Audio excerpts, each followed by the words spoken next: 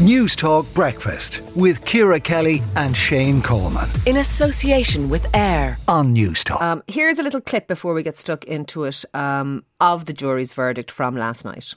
Do you find that Mr. Depp has proven all the elements of defamation? Answer, yes. Has Mr. Depp proven by a greater weight of the evidence that question, the statement was made or published by Ms. Heard? Answer, yes. Question, the statement was about Mr. Depp. Answer, yes. Okay, and for more on this, as I say, we're joined by Harriet Alexander. Harriet, were you surprised by this verdict? Was it expected? I think I was quite surprised, actually. It wasn't really what we expected, in the sense that actually proving this actual malice is quite a high bar. We knew that things were looking favourable for Johnny Depp, but we didn't quite realise just how devastating for Amber Heard it would be and how significant the damages would be that were awarded to Depp on her behalf. And just on that note, tell us how much she's going to have to pay. Well, in essence, she's going to have to pay over $10 million, and there's big questions about whether she will be able to afford this. She has spoken a lot about how she has struggled to pay. She admitted that she was going to make a donation towards the American Civil Liberties Union with the money that she got when she divorced Depp, and she was unable to pay that. And she said, I will pay it once he stops suing me.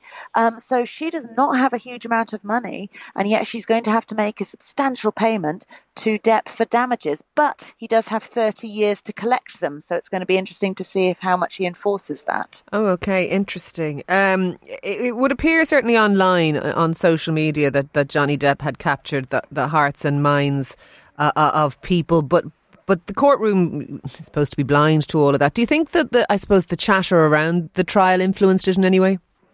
It's really interesting, isn't it? I mean, you don't have to look very hard on social media to see which way the wind was blowing. I mean, the upsurge of support for Johnny Depp, I think, has been really quite surprising for those of us in particular who remember the trial last year in the UK, when it was a very different verdict and when Johnny Depp did not come across well at all.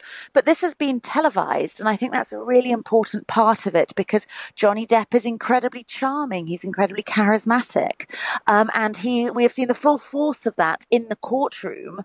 And I think that's really swayed public opinion. And yes, perhaps that has had some impact on the jury, although of course it's not supposed to. Amazing if televising it has influenced the verdict, but I mean, I suppose we have no way of knowing. The atmosphere outside court, Johnny Depp's fans have been fairly hardcore and loyal throughout. Oh, they really have, yes. And outside court, they were cheering when his lawyers emerged triumphant. They've become something of social media stars themselves. I think it's also just really worth noting that in the hours after the verdict, there were some quite distressing reports coming of lawyers who specialise in domestic violence cases, saying that they are already having people saying that they no longer want to go ahead with their cases because of what Amber Heard has endured. And Amber Heard certainly referenced this in her statement afterwards, where she said she was heartbroken, not just for herself, but for what it meant for other women who she said had suffered. Yeah, that may, in fact, that knock-on effect may, in fact, be deeply worrying. She has obviously said that she's bitterly disappointed. Is this the end? I mean, she won in the UK, he's won in the US. Could we see an appeal or a further case, do you think, coming from all of this? Well, she does still have the possibility to appeal, so it'll be interesting to see if she does that. And many legal experts are actually saying that unless there's substantial new evidence, she doesn't really stand that much of a chance. But it is an option that is still open to her. Whether she can afford to do so is another matter.